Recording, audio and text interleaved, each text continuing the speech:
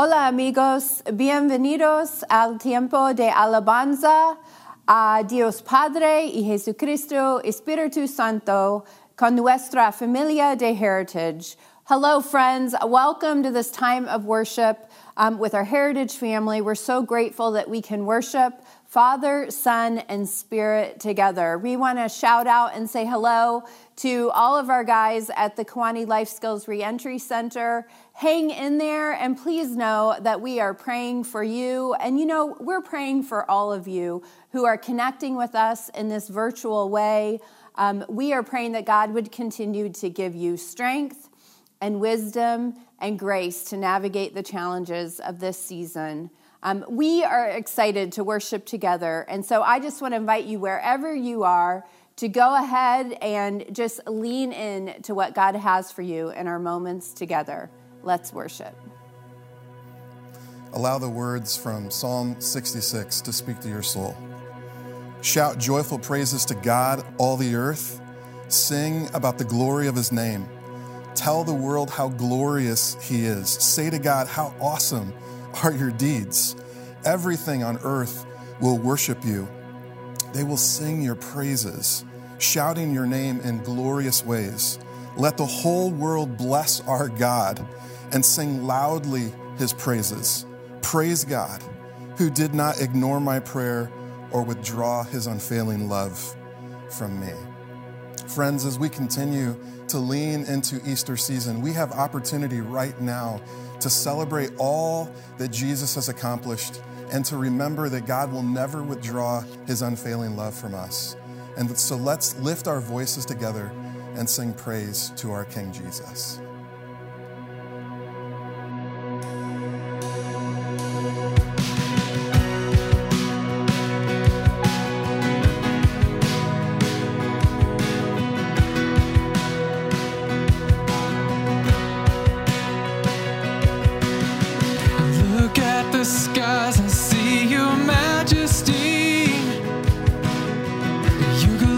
Shines for all the world to see.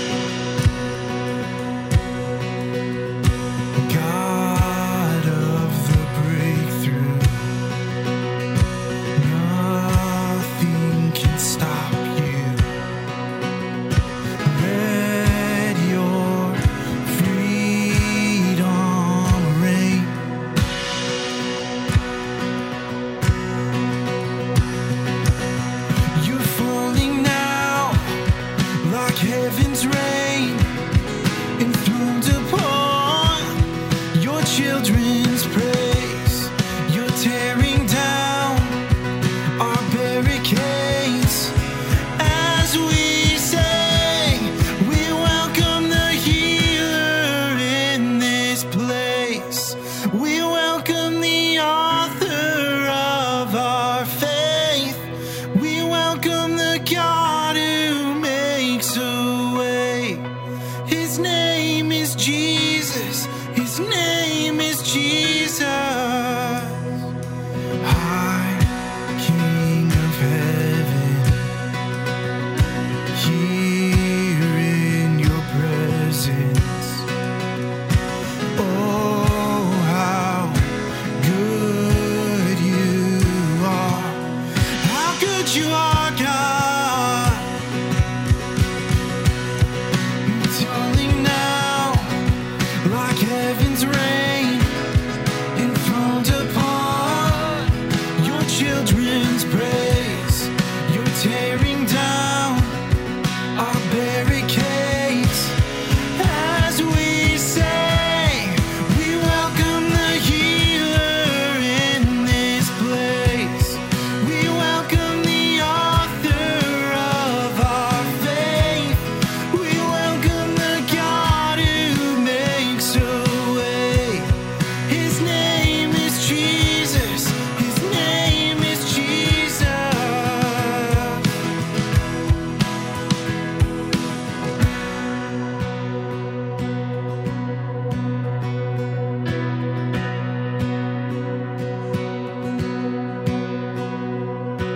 Let your living waters fall on sons and daughters. We will not resist your heart. Come and bring the breakthrough. We surrender to you all. Our hope is in you, God. Let your living waters fall on sons and daughters. We will not resist your heart. Come and bring the breakthrough. We surrender to you all. Our hope is in you, God. We welcome the healer in this place. We welcome the author of our faith. We welcome the God who makes a way. His name is Jesus. His name is Jesus. We welcome the healer in this place. We welcome the author of our faith. We welcome the God who makes a way. His name is Jesus. His name is Jesus.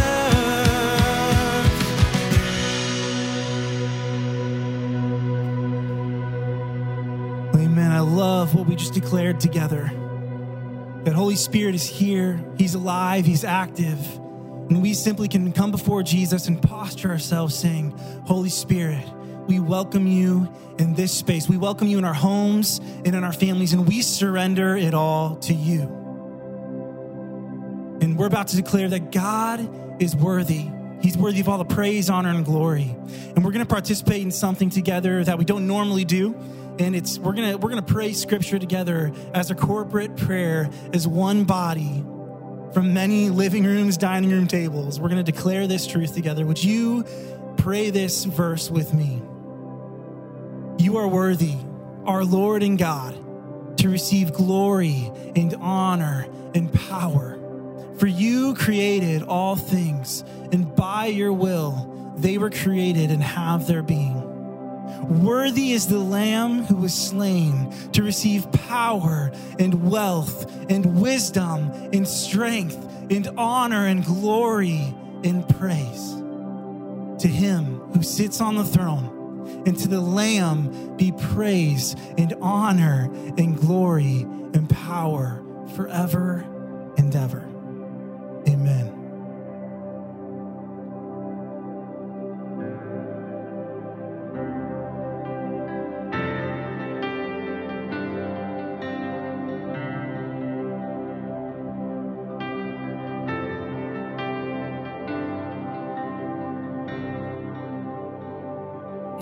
My cross you bore, so I could live in the freedom you died for.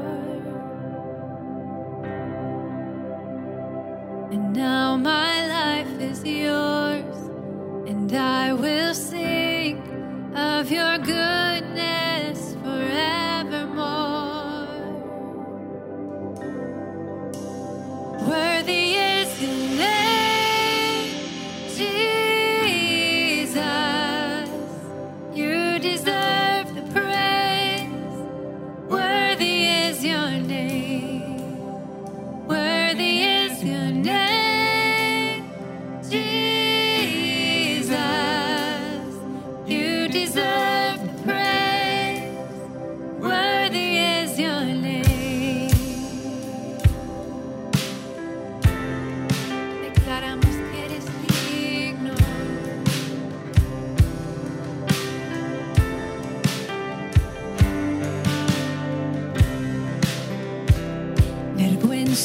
huye hoy, rendido estoy ante tu amor innegable.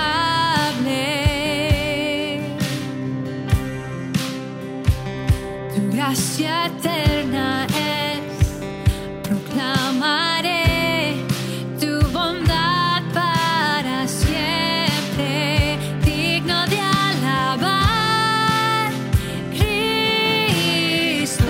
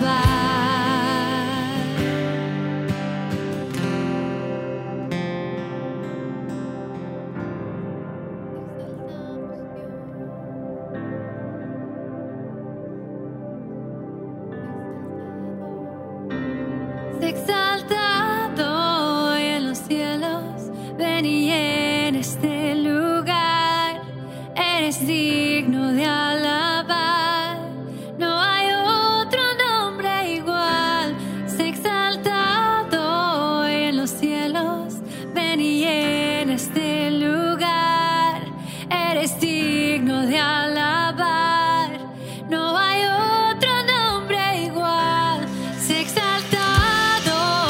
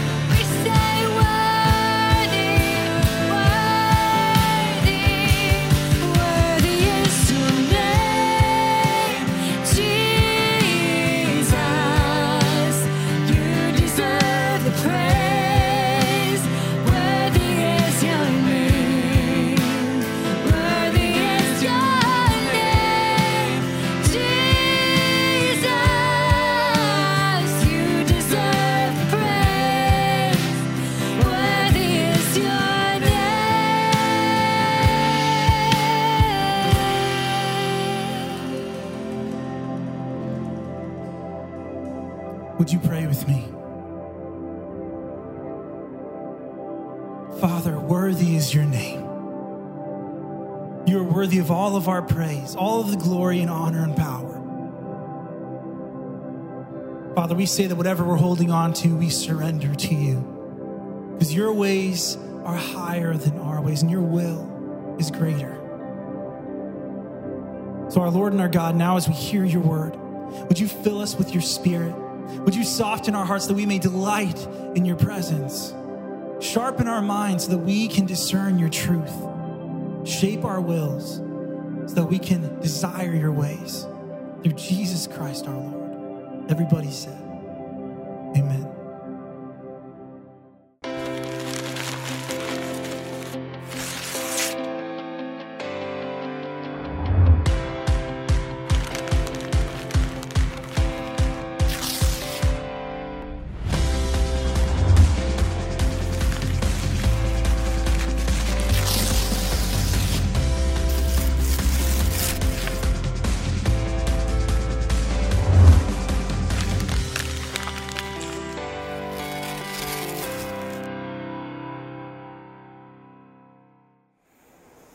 Hey friends, so great to spend a few moments again together, and I wondered if you wouldn't be willing to do something with me as we get started. I think it might be fun, also help us in our conversation. What I want to do, if you're willing, is to invite you to hold your breath. Not yet, but in a moment, I want to invite you to hold your breath. If you don't have to do this, but if you're willing, I want you to hold it as long as you can. And when you need to stop, go ahead and stop. I don't want you to pass out, don't need you falling over where you're at. Just want to take a moment to create space to hold your breath. So if you're willing, right wherever you're at, I want to go ahead and invite you now to breathe in a deep breath and hold it. All right, keep holding as long as you can. See, we all know that we need air to survive. We know without it, our system starts to shut down. We can pass out. There can actually be damage that takes place within our body. It's serious business. We know we all need air. And if you're still holding your breath, you're beginning to feel the reality of holding it. I hope you're still doing okay. See, anytime if you've ever gotten on a commercial airline flight, you've heard a flight attendant give instructions around specific emergencies and crises. Exits, seat belts, flotation devices, all of those instructions are given for us to handle difficulties and emergencies. There's a safety card that goes along with those instructions that help us understand what to do in crisis. And again, if you're still holding your breath, good job. If you need to stop, go ahead and stop. But what I want you to understand is that anytime we have decent plans, we have great ideas or great intentions or best hopes, in the midst of crisis, under pressure, we tend to react. Under pressure in any environment, we tend to react. Even with the greatest intentions, even with the best plans, we can react. And the truth is, in life, we face pressure. And that pressure can cause us to react instead of responding in healthy ways. If you've been holding your breath, go ahead and let it go. You're done. You don't need to hold it any longer. Good job. See, when I was in the military, we often referred to an idea or a statement that we regularly just acknowledge, that a plan never survives first contact with the enemy. Often found that reality just to be true. And it ties back to the conversation for us today, that in the face of being deprived of something, in the face of need, in the face of conflict, under that pressure, we react, and we can choose poorly. We can actually make decisions we wish we hadn't made, make decisions that we often just simply regret. And I just want to acknowledge, for those of you that are still holding your breath to see if you can go longer than everybody else, you win, you're done, you can actually stop for real now. See, it was last week that we had a bit of a conversation. We talked about the need to intentionally choose to respond over reacting. That in the space between now and next is an opportunity to choose to respond instead of react. What we do in the space between, no matter what we're experiencing now, what we do in responding or reacting in that particular choice, really determines and shapes what we experience next. And although it's really easy to react, the opportunity and the invitation for us, especially as followers of Jesus, is to choose to respond. To be very intentional in responding to the opportunities He gives us. Now, you can see that conversation online at heritageqc.com. Get on there, check it out if you want to.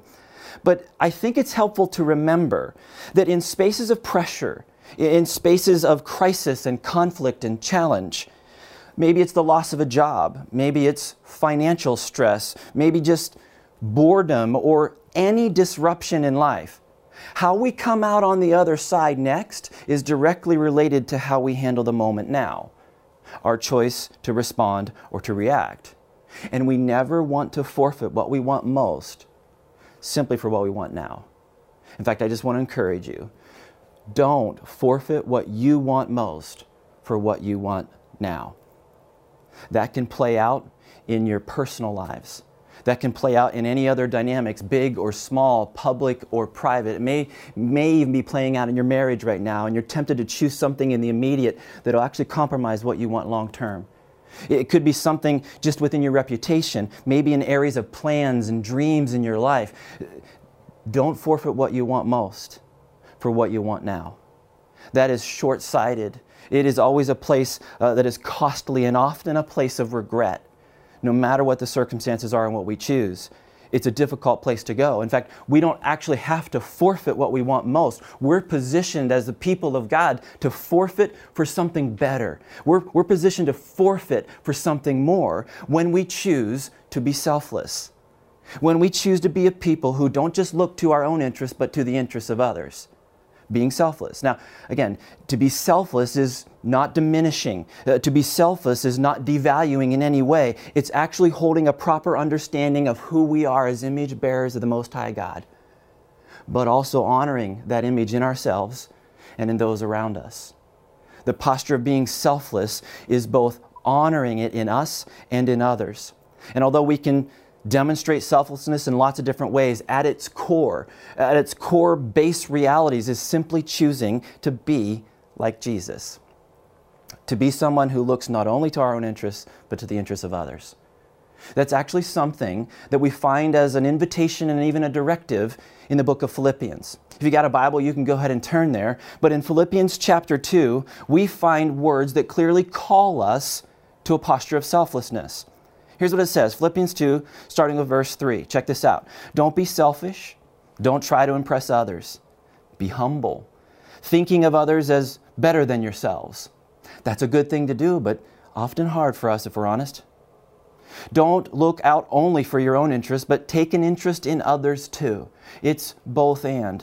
You must have the same attitude that Christ Jesus had. Now, there's a lot in there. And it sounds okay, and it may even sound reasonable, but it can be incredibly difficult and hard to actually live out, especially in a culture that often prioritizes our pursuit of our personal rights, the ability to pursue happiness over any other thing in life. It can be hard for us to lean into it, but as Christians, we know we're called to be selfless, and we may talk about it a lot, but I'm going to tell you, sometimes we struggle to do it. We struggle to do it, and we may even be doing it the wrong way. So let's look at this in a very practical expression. I said earlier that if you've ever boarded a commercial airline flight, you have heard the safety briefing. This safety card gives instructions around exits and flotation devices, but it also gives some instructions around one other thing. And it's what to do in the case of the loss of cabin pressure. Because when pressure changes on an airline flight, something happens. The shift and change in pressure causes a reality. And in a season of lots of different masks, this particular mask is different. It's different than what we would normally see in day-to-day life, but it's the one we see on airlines. This is not technically an official airline mask, because apparently they frown on removing those from aircrafts. Who knew? But this is very similar in design, and it functions the same way. And it can help us as we continue in our particular conversation today. You see, every time we board that commercial airline flight, we hear a safety briefing that describes what to do in the loss of cabin pressure, what describes what to do with the mask, and gives very specific instructions and priorities for how we use the mask. Have you heard it? If you've flown, do you remember what they say? Do you recall what the instruction is? It's about priority. They say that we are to put the mask on ourselves first. It's a sense of establishing priority, to stop doing what we're doing in a particular space and to put the mask on ourselves first. It's not self-elevating, it's actually self-positioning, to not only care for ourselves, but to be able to care for others. It's not every man and woman for themselves in that dynamic. It's about efficiency and effectiveness. And it's ultimately about positioning ourselves to be not only able to care for ourselves, but to care for those around us. Stop doing what we're doing and to put the mask on first. Now, there are actually a few ways to do this wrong, to put the mask on in a way that we're not supposed to do. The first actually, or to respond in a way we're not supposed to do. The first is not to put the mask on at all, on ourselves or somebody else. And in that case, everybody loses. The second way to not do this right or to do it wrong is to put the mask on ourselves first and then not turn and help and assist anybody next to us. In that case, that's sad and it's selfish. The third way to do it wrong, though, is to actually turn and put the mask on the person next to us first. And I get for some, particularly parents, that's hard to think about. That's actually hard to do. I get it. But if we, as individuals who can help, are incapacitated in the process of helping, we're not able to help our child. We're not able to help our loved ones. The invitation to not just care for ourselves, but to care for others, and the priority of putting this mask on ourselves first, positions us to be people who don't just look to our own interests, but actually look to the interests of others. It's not self-elevating, it's self-positioning. But I wonder if you could imagine a scenario in your world where you wouldn't put this mask on at all. I don't think you would. Again, I think there are some parents, grandparents, maybe even the moms that we celebrated last week, who will struggle with the priority of putting a mask on themselves before putting it on their child. I understand. I get the complexity, but even after taking care of their child, if they're still alert and capable, they would put the mask on themselves. We all want the mask. We all want the space of being able to thrive and being able to survive. And that's the reality of not looking only to our own interests, but also looking to the interests of others. So here's why this is important. Because Jesus did the very same thing for us, and He calls us to do the same thing for others. And the way He did it is captured in the very next part of Philippians chapter 2. Let's go back to look at this for just a moment. This is starting with verse 6. It says that though He was God, He did not think of equality with God as something to cling to. Instead, He gave up His divine privileges. He took the humble position of a slave and was born as a human being. When He appeared in human form, He humbled Himself in obedience to God and died a criminal's death on a cross. Now, the scriptures go on from there to talk about how God elevated Jesus out of that. And I just want to hold at verse 8 for a moment, because there's a lot to unpack here, but I really just want to highlight one thing. What Jesus did, what's described here, what He modeled for us, is laying down of His rights and taking up the cross. A laying down of His rights and picking up His responsibilities, the things that God had instructed Him to do in this particular dynamic. And as a result of His example, we're called to do the same. We're called to lay down our rights and pick up our responsibilities as God directs and instructs us in how we are to live. We can do that in big and small ways, public and private. We can do it when we're celebrated, but also supposed to do it even if we're criticized. It's the space of actually choosing not just our own interest, but the interest of others, in laying down our rights and picking up our responsibilities. We can do it as parents, maybe do it as a spouse, do it as a friend, or even as a boss. We're positioned to lay down our rights and pick up our responsibilities so that God can work and move in our lives as He sees fit. Now, before you decide if you agree or not with what I'm saying in this space, I just want to clarify the reality that if you don't follow Jesus today, what I'm saying to you is an invitation, not a requirement. That if you're willing to step in a relationship with God, the invitation is to be someone who lives like Jesus, laying down your rights and picking up responsibilities so that God can do incredible things in and through you. However, if you're someone who does follow Jesus, What I'm speaking to you about, what we're looking at today, is not optional. It's required. It's already predetermined for how we're supposed to live. Unless we're no longer going to follow him, we're no longer going to give him authority, then in any given moment we can just do whatever we want. But if we are going to follow him, how we live is already decided. And we are supposed to have the same attitude and posture that he did. And him who is the epitome of selflessness. That's who Jesus is. See, in the manger, in the cradle, Jesus laid down his deity to identify with us in humanity. But then in return, what he did next is that he laid down his life to create a way for us to be rescued and redeemed on the cross, through the cross. See, in both dynamics, the cradle and the cross, Jesus set aside his rights for our good. He set aside his rights for our gain as he picked up the responsibilities and the instructions, the commands that God had given him. And he gave up those rights. He gave up his right not to die so you and I can actually live. It's a beautiful, wonderful thing. He actually highlights this, and it's captured in the book of John. John chapter 10. You can flip over there if you have a Bible, but let's just take a look. John 10, starting with verse 17. It says this, that the Father loves me because I sacrificed my life so I may take it up again. No one can take my life from me. I sacrifice it voluntarily, for I have the authority to lay it down when I want to, and also to take it up again. For this is what my Father has commanded. Christ-like selflessness, a selflessness that's modeled by Jesus, is a life of laying down and picking up. It's a space of releasing and laying hold.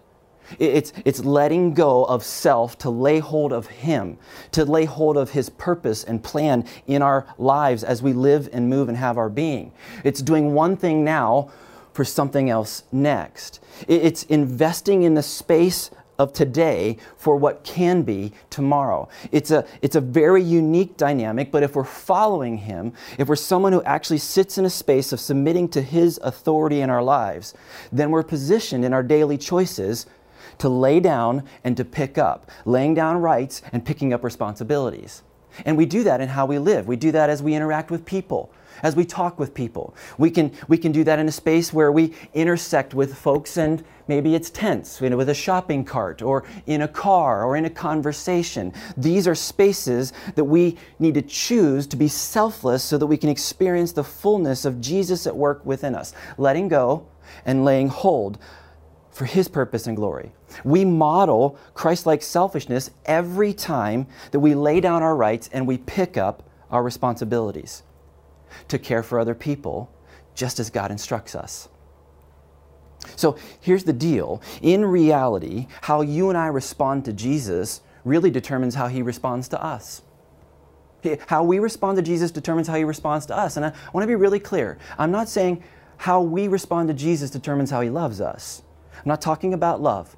He loves us fully. He loves you fully. He cannot love you more or less. He fully loves you. But how you and I respond to Jesus actually determines how he can respond to us, what he can do in our lives, how he can work and move, and how he can step into spaces that we need his power at work within us. It's linked to our willingness to obey and to follow directives.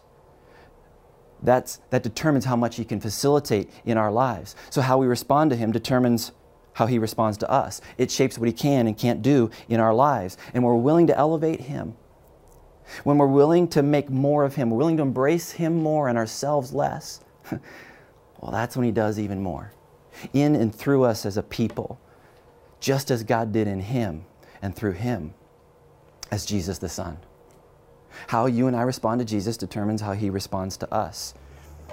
And I think at the core of this particular conversation we're having is that it's simply about priority and authority. It's about who comes first and who has the right to tell us how to live. It's about authority and priority. It's a question about the authority of Jesus, what role it has in our lives as we navigate now and next, as we choose in the space of responding and reacting, as we choose in how we invest for our own wellness, but also for the good and wellness of those around us. And in our lives, His authority should position us to lay down rights and to pick up responsibilities so that He can do even more. If I'm honest, I'll tell you, I don't always do this well. I have made mistakes and I have missed the mark in my journey with Him. Sometimes I really try not to react and I still react. Sometimes I really try to balance not only myself but those around me. And one of the things I love about our God is that even when we fall short, He gives us another chance. He gives us another opportunity to respond to Him, to choose to respond and not simply react. And in that space, we begin to understand and live out the reality that selflessness is asking where in our lives, where in your life, can or should you look to the interests of others and not just your own? See, this life is not just about us. It's about His purpose and plan. It's about loving those around us. So selflessness is asking where in your life you can look to the interests of others and not just your own. And we're in a season where we have tons of opportunity to care about the wellness of others, to be selfless in our choices as we navigate stay-at-home realities, as we make decisions around PPE and personal protection and social distancing. Each of those dynamics and how we choose to respond to others and even care for others in these dynamics, that's all part of the equation of not just looking to our own interests, but also to the interests of others. It's both and in the kingdom of God. It's both us and others in following Jesus. And that's actually where some of us need to start in understanding where we're not engaging fully. For some of you, you're not engaging fully around even your self-care, about taking time just to be prepared and healthy. You haven't taken time to put your own mask on. And so you're positioned today to spend time with your Heavenly Father, to spend time intentionally in self-care dynamics. Very few people want to be selfish. Most of the time when we're selfish, it comes out of the space of pressure. Under pressure, we tend to react. That's where we're tempted to forfeit what we want most for what we want now in any given moment. Under pressure, we tend to react, and we also tend to choose ourselves. That's not inherently bad, though. It can be selfish if it doesn't translate to others. If all it is choosing us. If all it is putting our own mask on and not helping anybody else around us. That actually ends up not being all that healthy. But when we choose to invest in healthy ways for ourselves, and it ultimately translates to what it means for others and helping others, well, that's good and healthy. When we invest in any self-care for ourselves that doesn't translate to somebody else, it's incomplete. And it puts us in a space where we can end up being simply selfish in our lives. Because whenever we step in an incomplete way in the area of care for ourselves but not the care of others, we're missing the mark in following how Jesus lived Himself. In fact, we know that we're called to love other people, and we want to love people well. And the way that we can do that is because we know that Jesus loved us well. He demonstrated His love for us on the cross. In 1 John 3, we know that we ought to give up our lives for our brothers and sisters because He gave up His life for us. That's the opportunity to be selfless. So, here's the thing for me, for you, for us today. When the pressure comes in life, when the pressure changes, what will you do? When the emergency mask drops in your life, how will you respond? In those spaces, be really careful not to forfeit what you want most for what you want now. Don't react.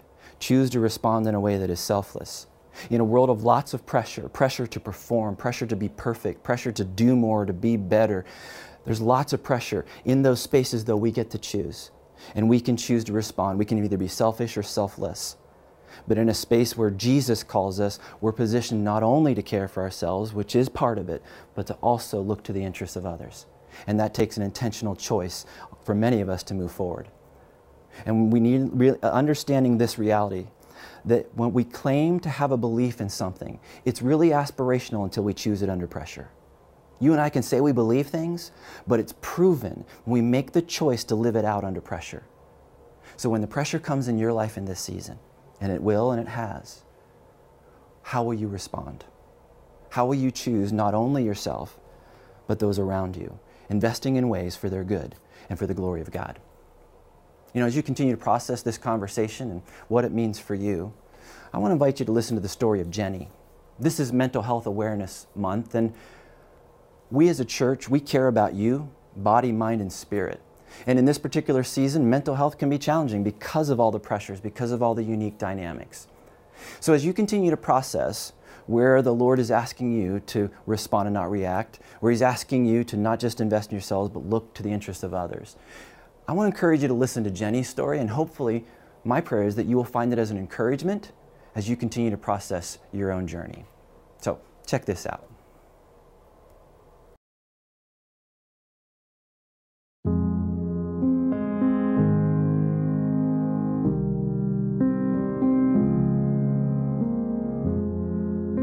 When I was in high school, I dealt a lot with depression. I did a lot of self-harm in high school, just felt really alone, sad, not wanted, felt like I wasn't enough, like I wasn't good enough.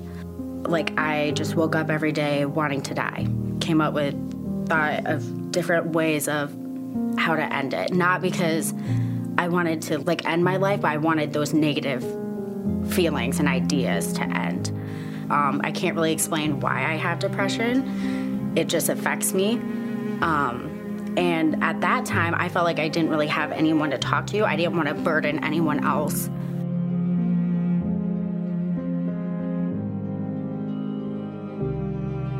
I started getting back on the right track after I went to counseling.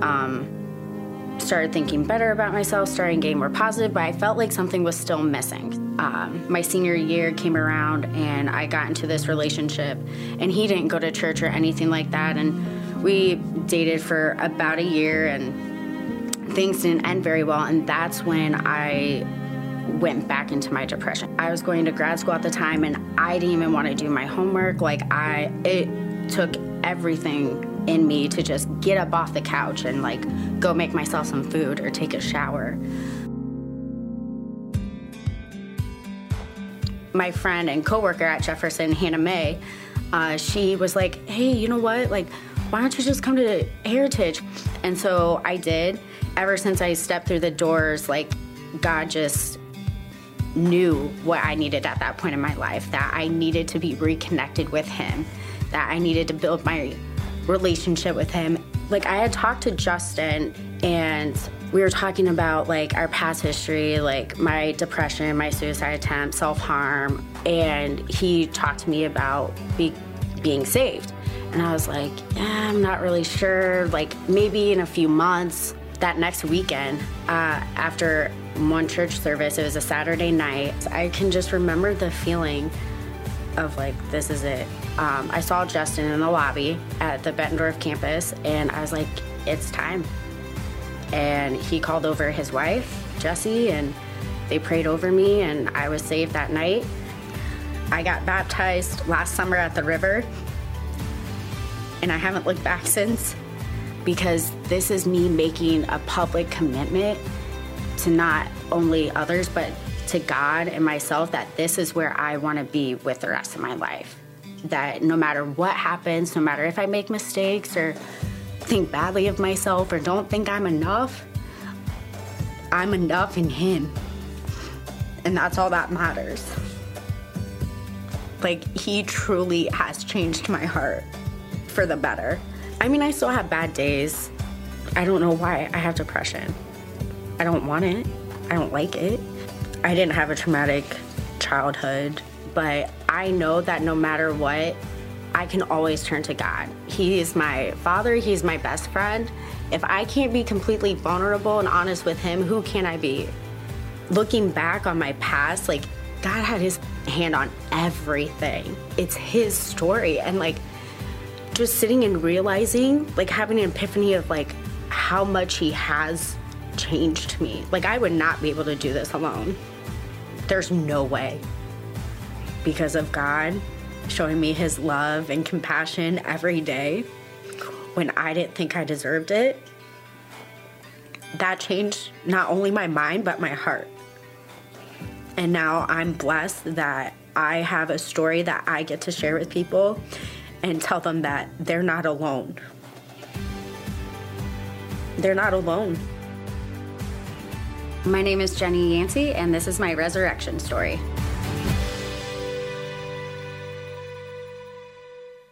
I'm so thankful for Jenny's story and the courage that she had to share that with us. You know, we are going to continue here in worship in just a moment. But before we do, again, I want to celebrate what God has done in and through Jenny's life and how she responded to Jesus and saw him work in power and authority, moving her from hopelessness into hope. It's awesome. And God is continuing to do that in many spaces and places in and through the Heritage family together.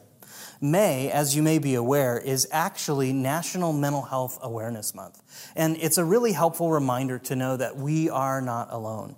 In fact, studies show that many of us struggle with mental health, and I think it's more of us in this season than ever before as we deal with the unique challenges and pressures of this time. So if you need help, you can reach out at any time using some of the resources we're about to share with you here. All of these will be listed at heritageqc.com, where you can go and find them at any time. You can check out the National Suicide Hotline. That number should be right on the screen right now, and you can save that in your cell phone and call it at any time. Share it with loved ones who you know might be struggling. We also want to encourage you to text 741-741 anytime that you're feeling like you might be in crisis. That is a text exchange where you will be connected with a trained mental health professional. It's all free. And again, it's a great way to remember that you are not alone in these days. We encourage you to check out the National Association for Mental Illness, NAMI.org, and their local chapters here in these cities, as well as connecting with us directly at heritageqc.com, sending us an email, or calling our Pray with a Pastor line.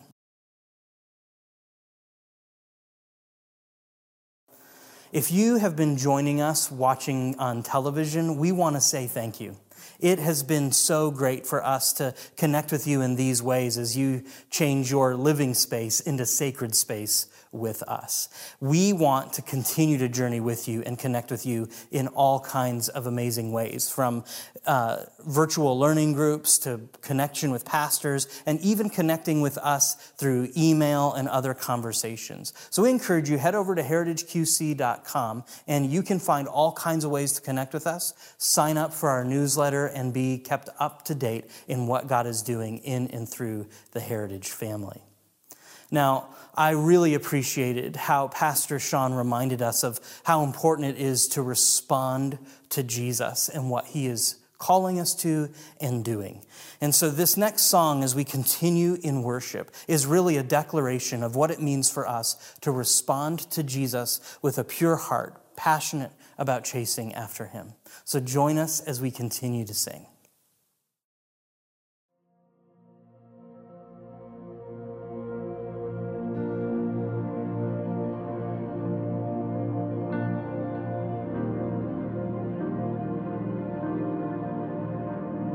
You came to the world you created, trading your crown for a cross. You willingly died, your innocent life paid the cost. Counting your status as nothing, the King of all kings came to serve, washing my feet, covering me with your love. If more of you means less of me, take everything. Yes, all of you is all I need. Take everything. You are my life and my treasure, the one that I can't live without. Here at your feet, my desires and dreams I lay down. Here at your feet, my desires and dreams I lay down. If more of you leans less of me, take everything.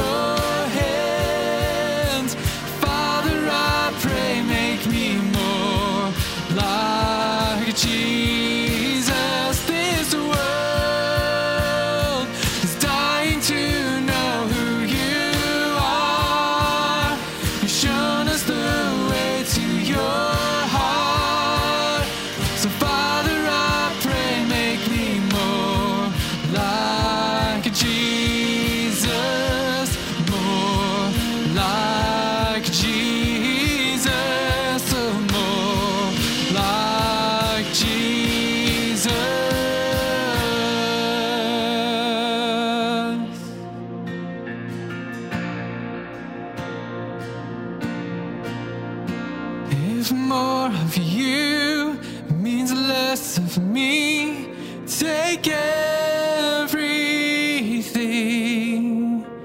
Yes, all of you is all I need. Take everything.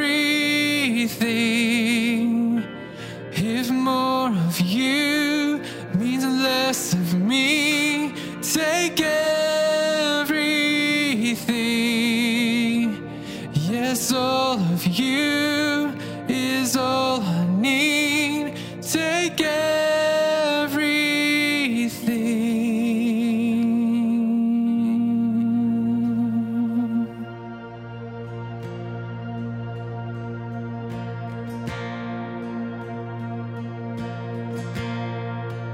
I'm gonna see a victory. I'm gonna see a victory. For the battle belongs to you, Lord. And I'm gonna see a victory. I'm gonna see a victory. For the battle belongs to you, Lord.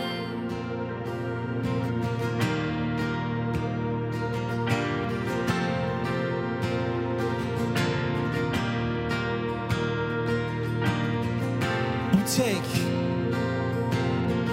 Todo lo que viene del enemigo lo transformas para bien, lo transformas para bien. Todo lo que viene del enemigo lo transformas para bien, lo transformas para bien. Todo lo que viene del